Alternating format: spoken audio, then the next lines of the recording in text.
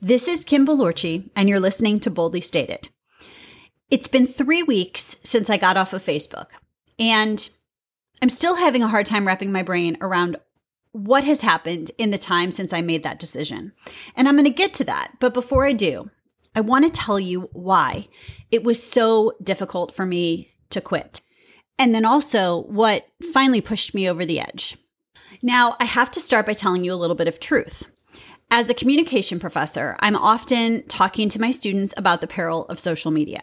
I tell my kids it's designed to keep you feeling like your life is lacking. That's how they hold our attention. That's how they keep us scrolling. That's how they sell. That's how they make their money, right? So we know the premise of social media is essentially to make us feel like we're not enough. And it can be very damaging to mental health. It can be very damaging to self-esteem. There's a lot that is wrong with the concept and how it impacts people. And I know all of this, right? So I was one of those people who said, I know social media can be really, really bad, but I use it in a pretty healthy way. I use it for my business. Whenever I'm having an event, I use it to let people know about it.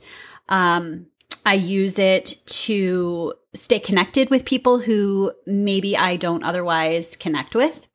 And most importantly, I use it to demonstrate the value of a civil conversation. So these are sort of the three things that, in my mind, made Facebook a valuable platform.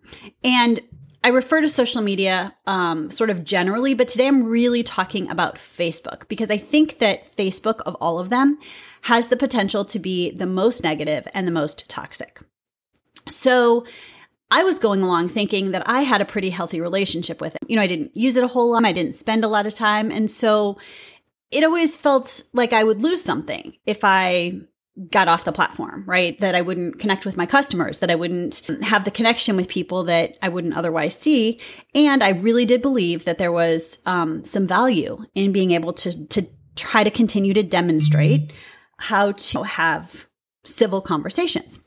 Well, it was this last piece, right, when I was attempting to demonstrate how to have a civil conversation that I realized this is rarely possible. And it's actually the thing that put me over the edge and made me decide, I don't want to do this anymore. This is not a good place for my energy.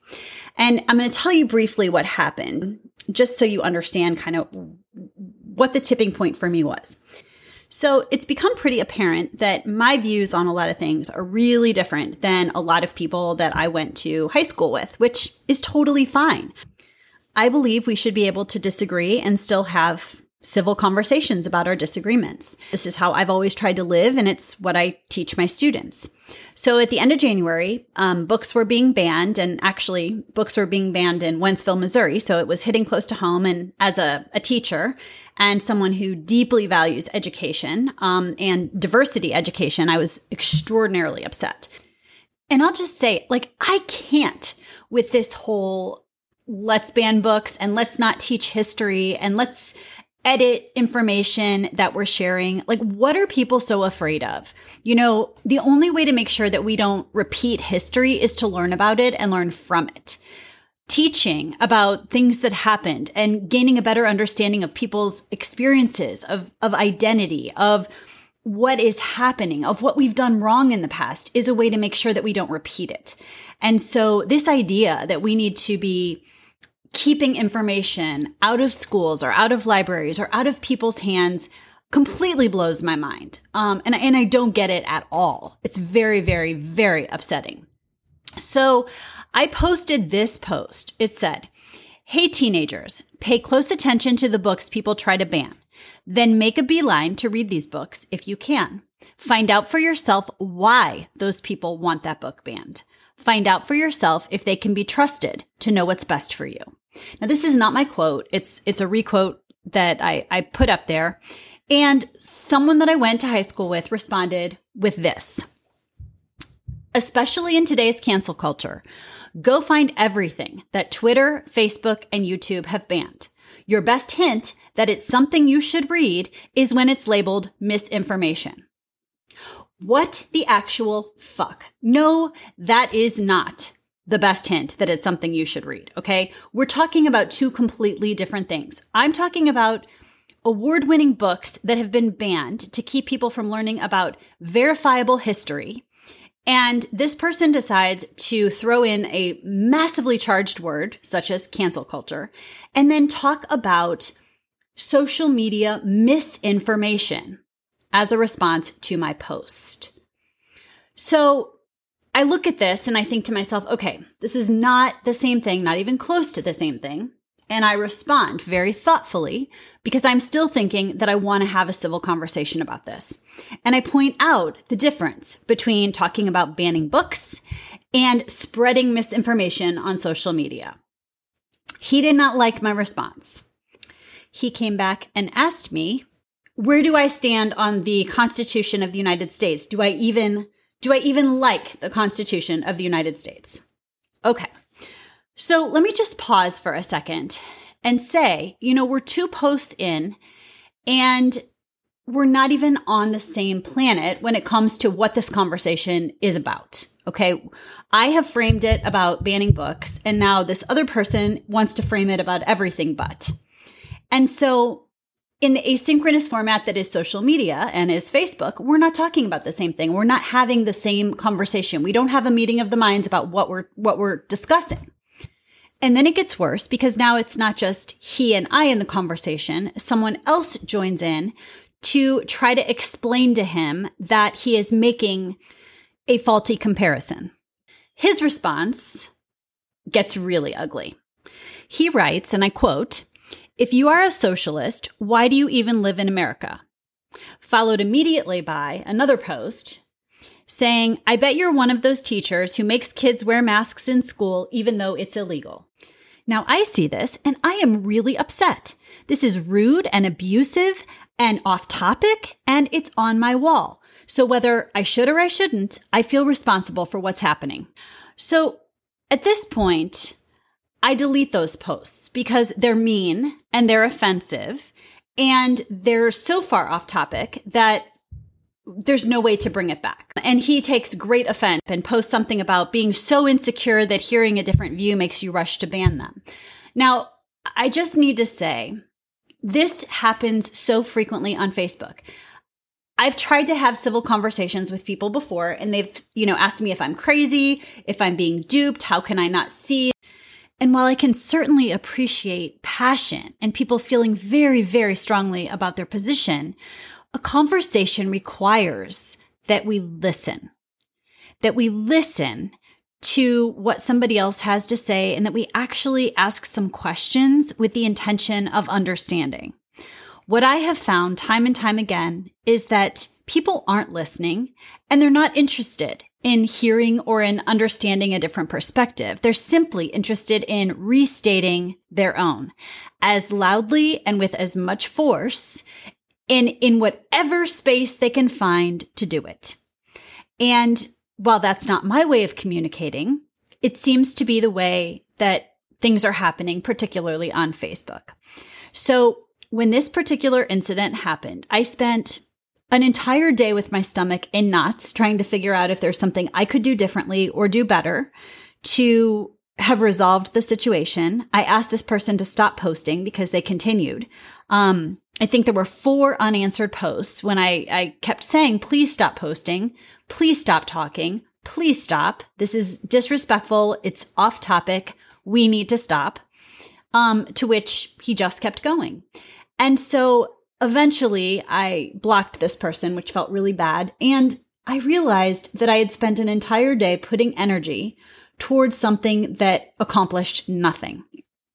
Now, going back to the fact that I felt like I had a healthy relationship with social media, you might be thinking, well, you did that to yourself, Kim. You felt like you had to have this conversation. You should have bailed a lot sooner. But if my purpose for being on Facebook is to try to demonstrate what a civil conversation looks like, and I'm unable to do that repeatedly because we can't agree on just basic rules of engagement, then I'm wasting my time.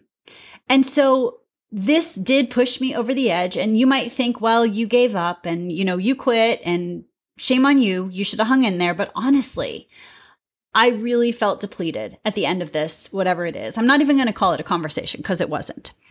And so while I had this concern that, my business might suffer and people might forget I exist if I get off of Facebook, because let's face it, that's what we're really worried about, right? Is that if we're not in somebody's feed, we might cease to be relevant. I had just had enough. And so I quit the platform. The thing that is amazing, the thing that motivated me to do this podcast on this topic more than anything else is that what has happened since is nothing short of magical. You see, I didn't realize how much energy I was putting toward Facebook. I really thought I was barely using it at all, save these kinds of conversations. And maybe it took this very dramatic incident to make me get off the platform to realize that I was giving it energy even when I wasn't on it. But the thing is, since I've been off of it, I have found myself with so much time and space to exist with this really open heart that opportunity after opportunity is landing in my lap.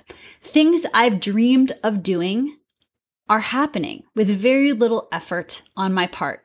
I'm meeting people, not through social media, but because I have time and space and positive energy, tons of it, that I can just apply in other spaces.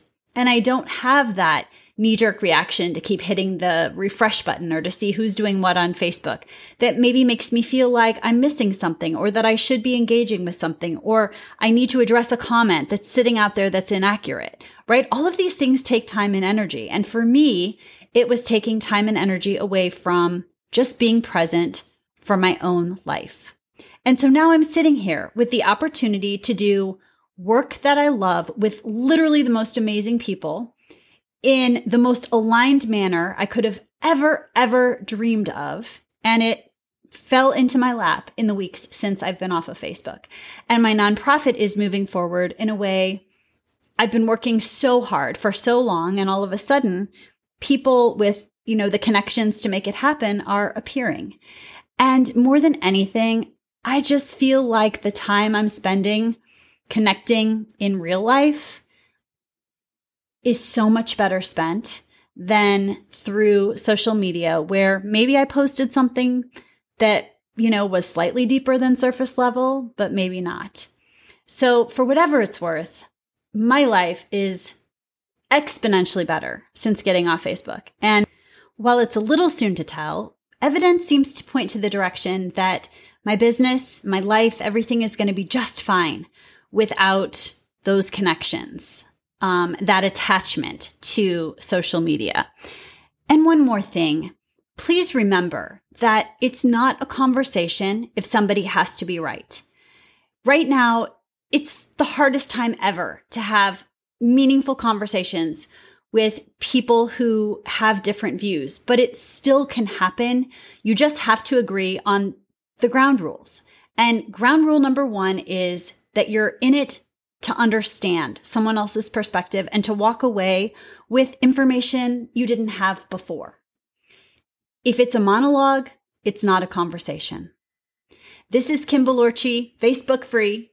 I wish you an amazing week, and I'll see you next time.